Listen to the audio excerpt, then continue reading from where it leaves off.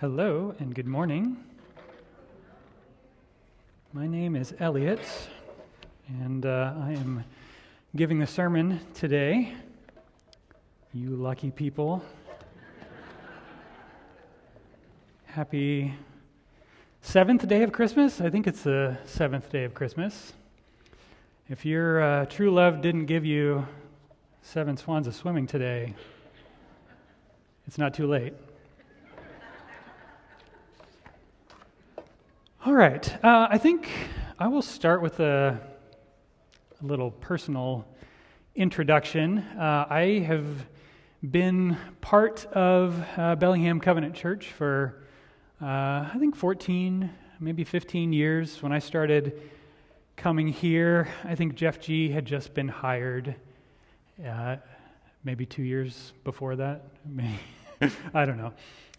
Dan Bolge was still the associate pastor. Paul Peterson was the lead pastor. And in the time that I've been here, I've taught a bunch of classes, and I have preached a bunch of times, and was on the lead team for 6 years, and was on the search committee that called Pastor Phil, which was a great way to serve and a great decision, I think. Yeah. So, yeah, and now I'm, and I should mention this in case you didn't know, went through a very difficult time here about 3 years ago. I went through a divorce. And, yeah, there were moments where I thought about leaving. In some ways it would have been easier to do that, but I decided to stay because you're my people.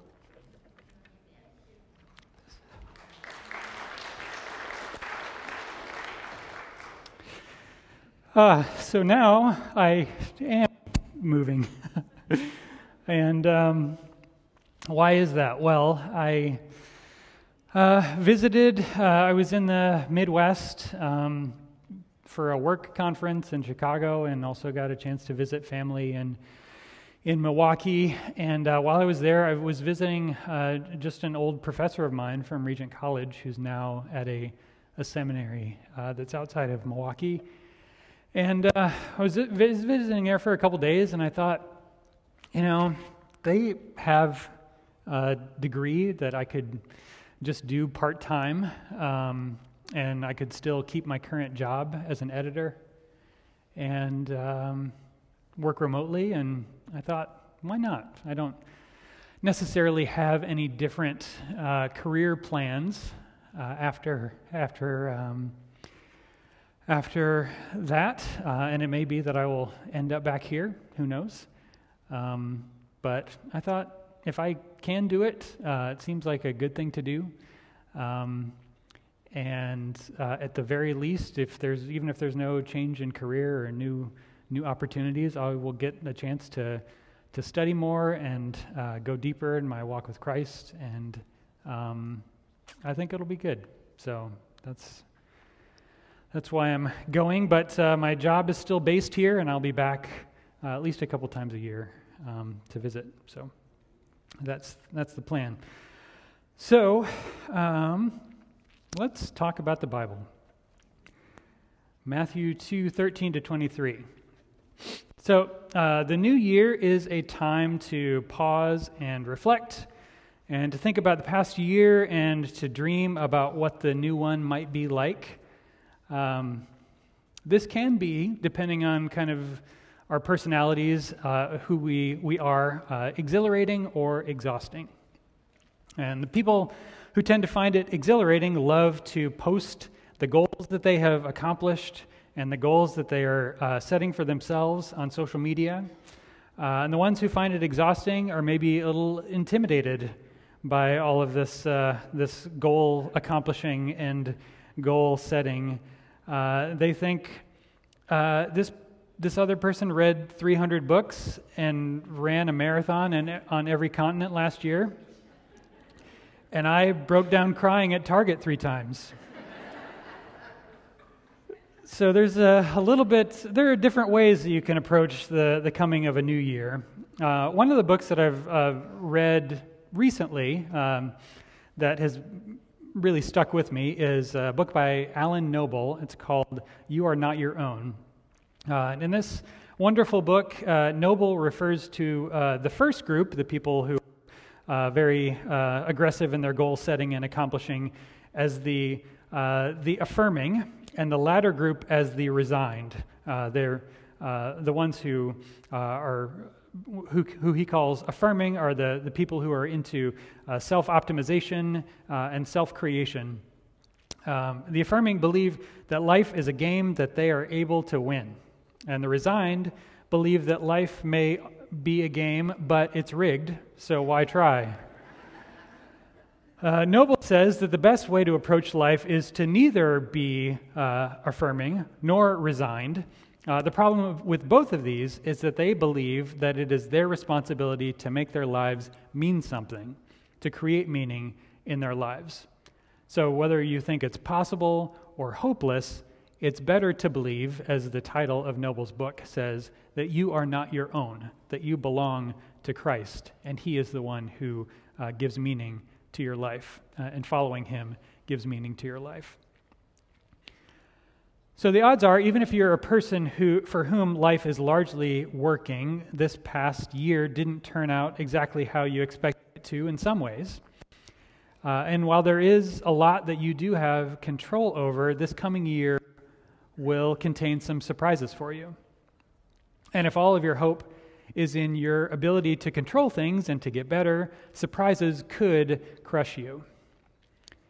So what if in this time of New Year's resolutions, we resolved to be open to the unexpected ways that God is at work in our lives and in the world? What if we made plans but submitted them to God, knowing that He is smarter than we are, and trusting Him with the outcome? In this passage that we're going to look at today, Matthew 2:13-23, we see three unexpected things happen. First, Joseph gets unexpected instructions to flee to Egypt. Herod tries to eliminate the unexpected threat to his rule, but is unsuccessful, ultimately. And then Joseph also unexpectedly has to settle his family in Nazareth when they return from Egypt. And in these three episodes, I would say, we get a glimpse into how God works in the unexpected, and I hope that they can encourage us to be open to the unexpected ways that God might choose to work in our lives. So, I am going to read the text today, so would you please rise for the reading of Scripture? Matthew 2:13-23. When they had gone, that is, the wise men, an angel of the Lord appeared to Joseph in a dream. "Get up," he said. "Take the child and his mother and escape to Egypt. Stay there until I tell you, for Herod is going to search for the child to kill him." So he got up, took the child and his mother during the night, and left for Egypt, where he stayed until the death of Herod. And so was fulfilled what the Lord had said through the prophet, "Out of Egypt I called my son." When Herod realized that he had been outwitted by the Magi, he was furious, and he gave orders to kill all the boys in Bethlehem and its vicinity who were 2 years old and under, in accordance with the time he had learned from the Magi. Then what was said through the prophet Jeremiah was fulfilled.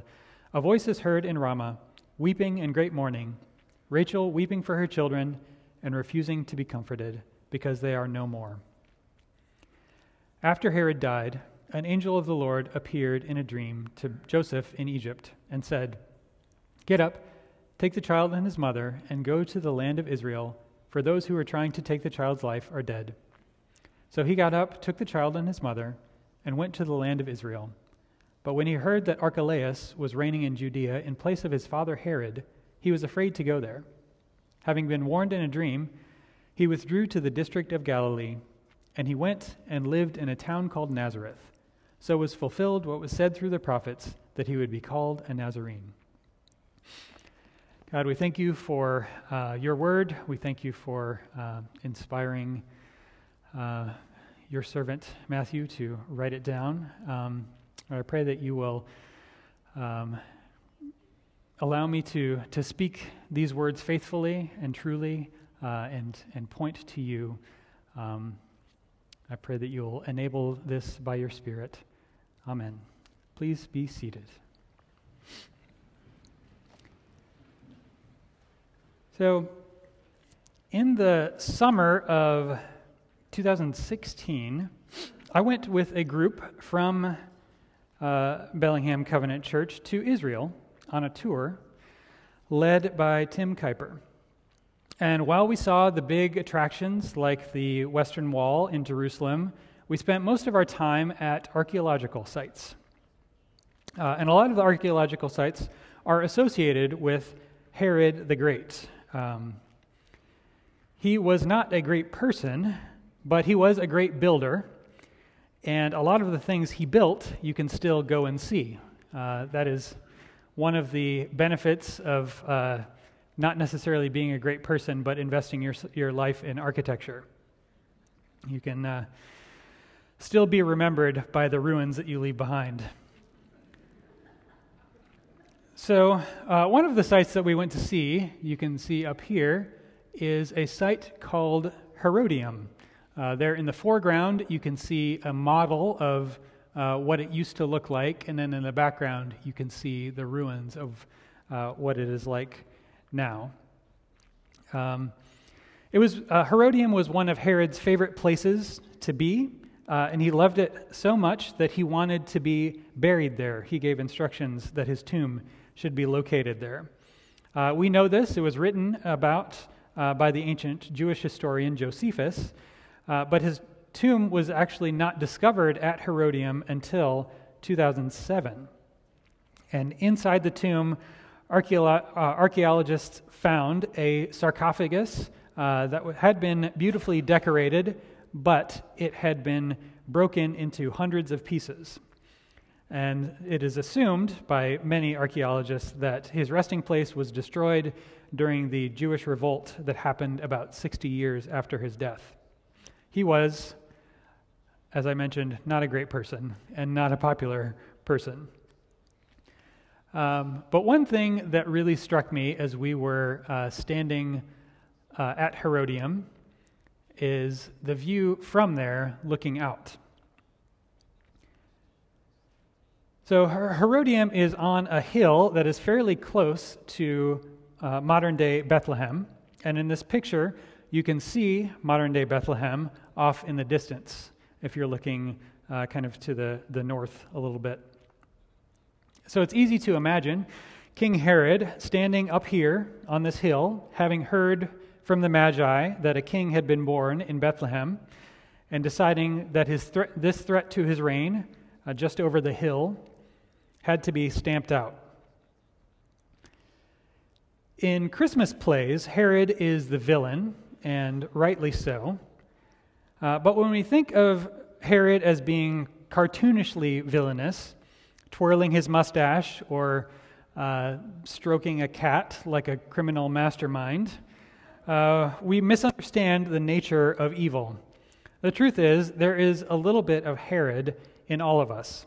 There is part of us that really does not want God to be our king.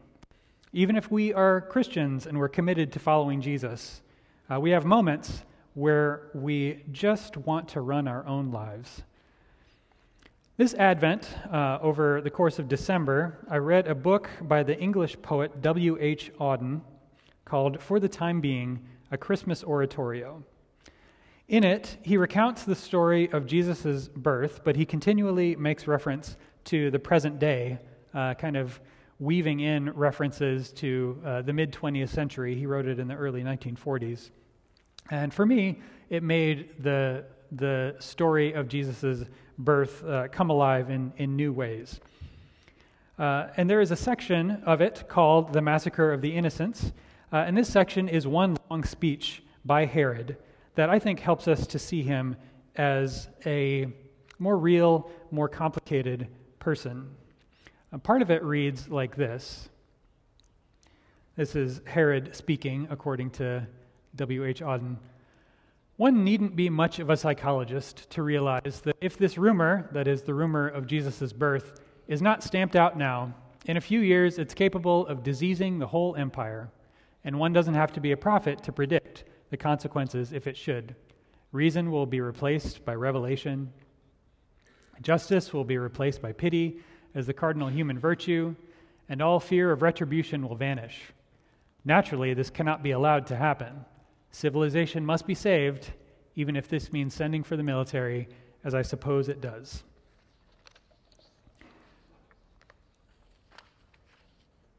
So Herod is here, someone who wants to keep the peace. He wants law and order. He thinks God intervening in history is going to mess things up. It's going to throw things into disarray. It'll foil his plans, and his plans are good by and large. He's keeping the peace. It is at the cost of crushing his enemies, but, sometimes that has to be done. He's somebody who, at least according to Auden's imagining who he was, somebody who had good intentions but had gone terribly wrong. And I wonder if perhaps you may relate to this on some level. I wonder if you have ever perhaps argued with God about the road that he seems to be taking you down. I wonder if you've ever asked him to give you back things the way that they were, because the way that they were was good. We may not have reached the level of King Herod, but if we want to be open to the unexpected ways that God could work in our lives, we need to recognize this temptation to prefer our ways and resist the ways of God. So, let us look now at the way Joseph handled the unexpected in verses 13 to 15. I've called this little section, Unexpected Changes in Plans. So Joseph and Mary, after Jesus was born, expected to stay in Bethlehem.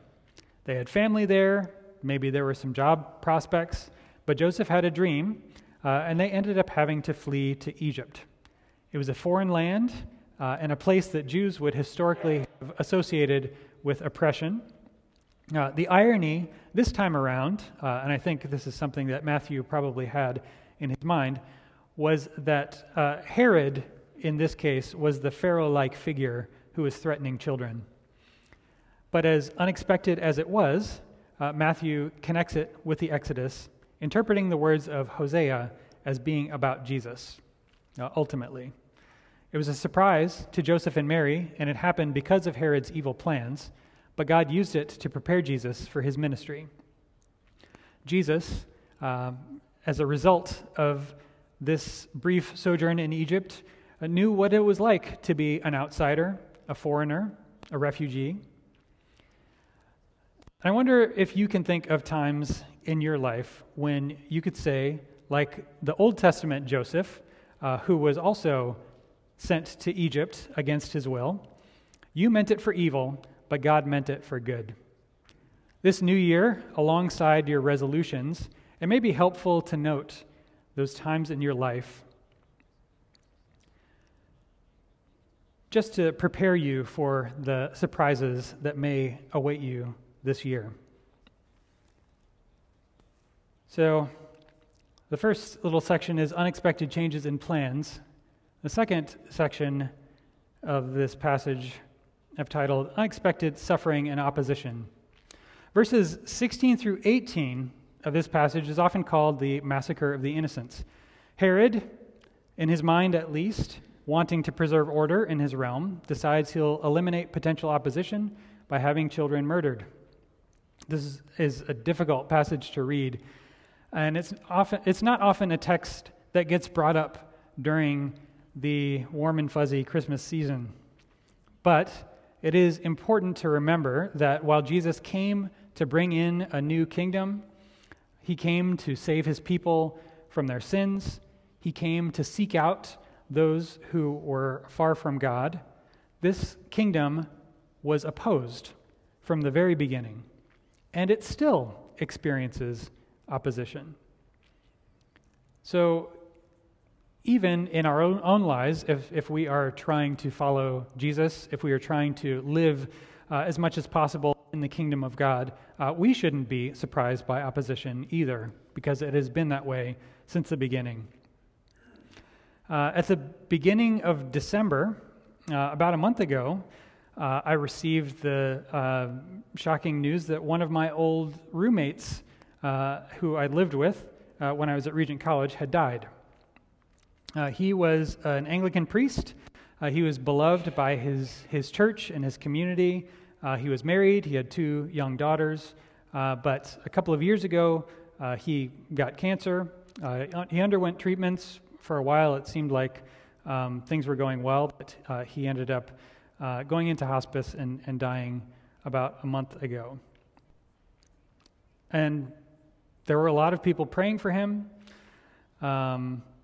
He was doing such good work. His family needed him, but he ended up succumbing to cancer.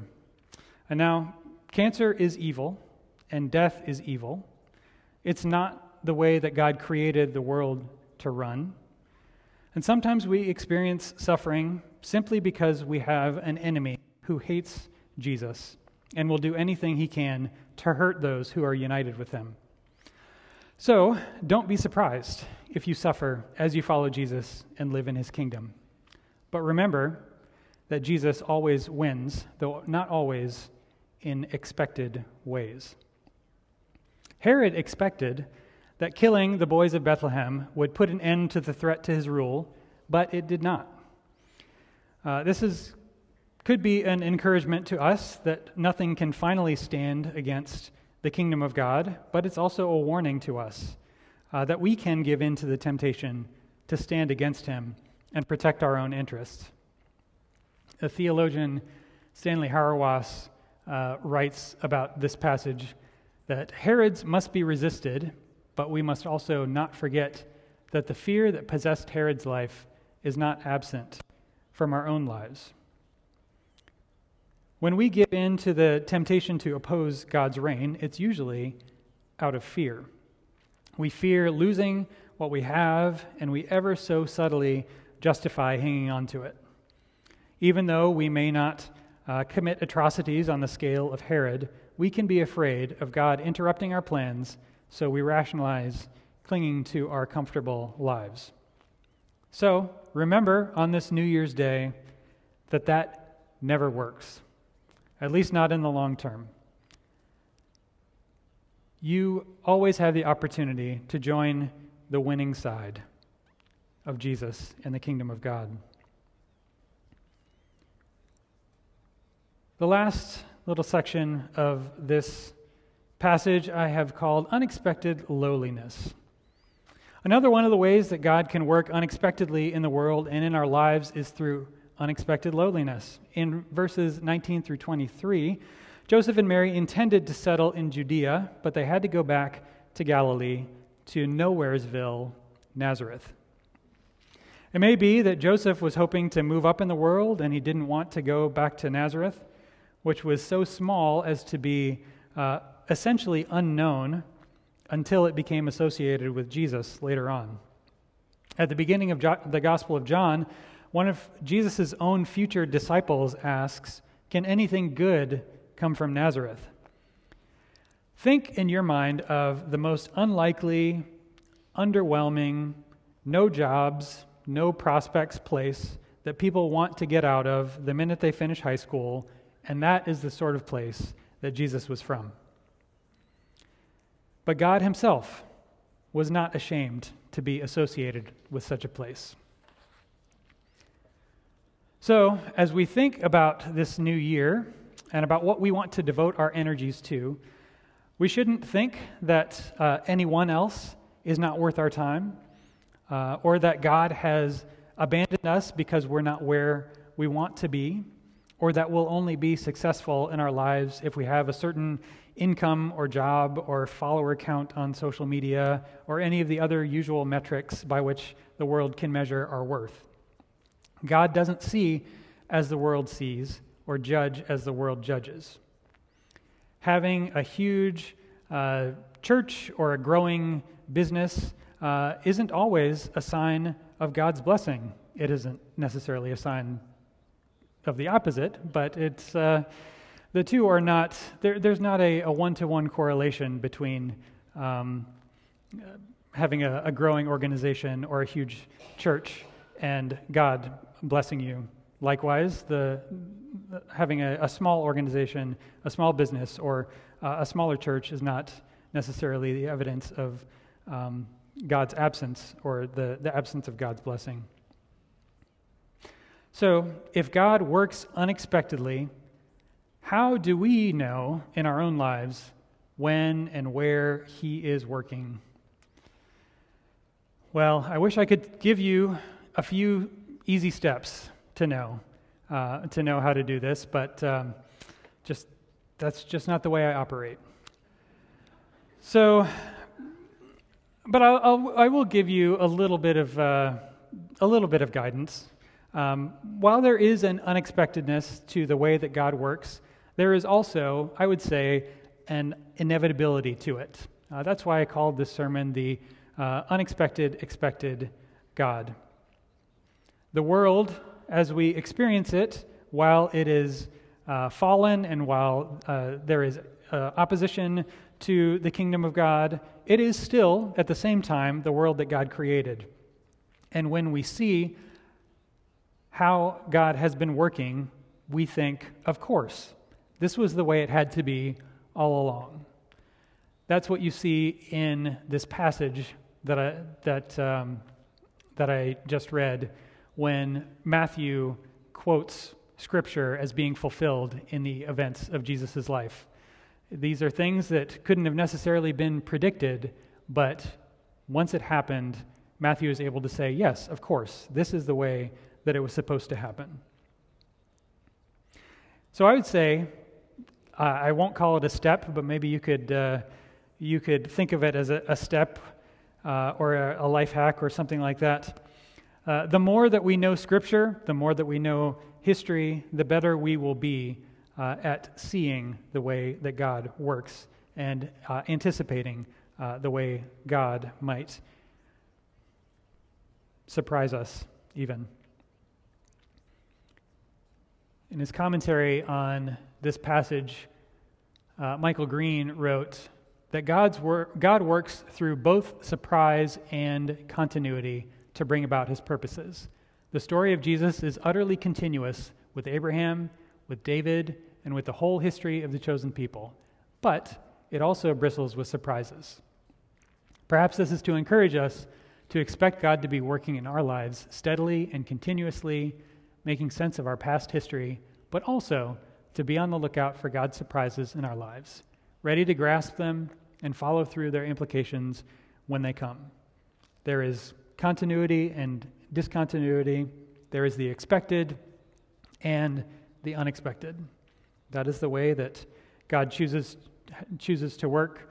That is the way that He has worked in the lives of His people in Scripture, and it is the way that He works in our lives as well. So God works through both surprise and continuity, and after the unexpected happens is when we can see how it fit with what came before. So this is where faith comes in.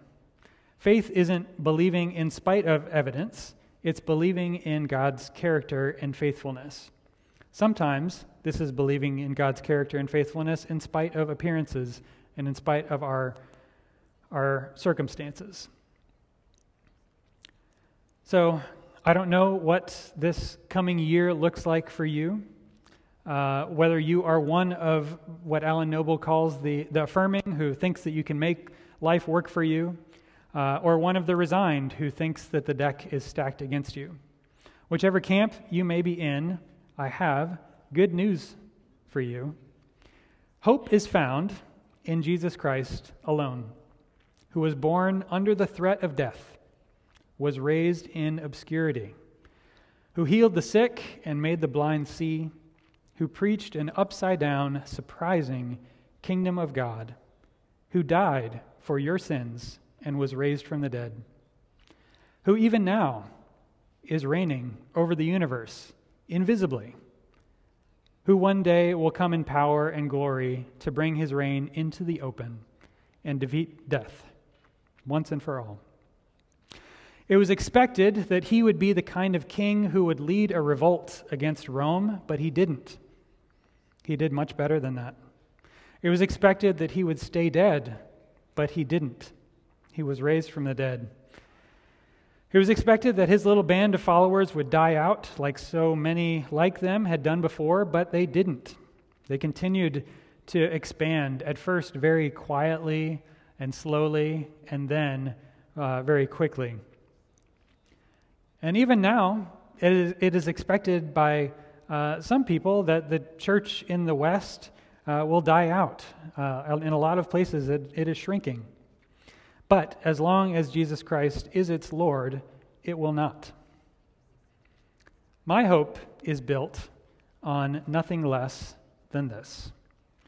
And in 2023, I pray that you will let your hope be built on this as well. Let's pray.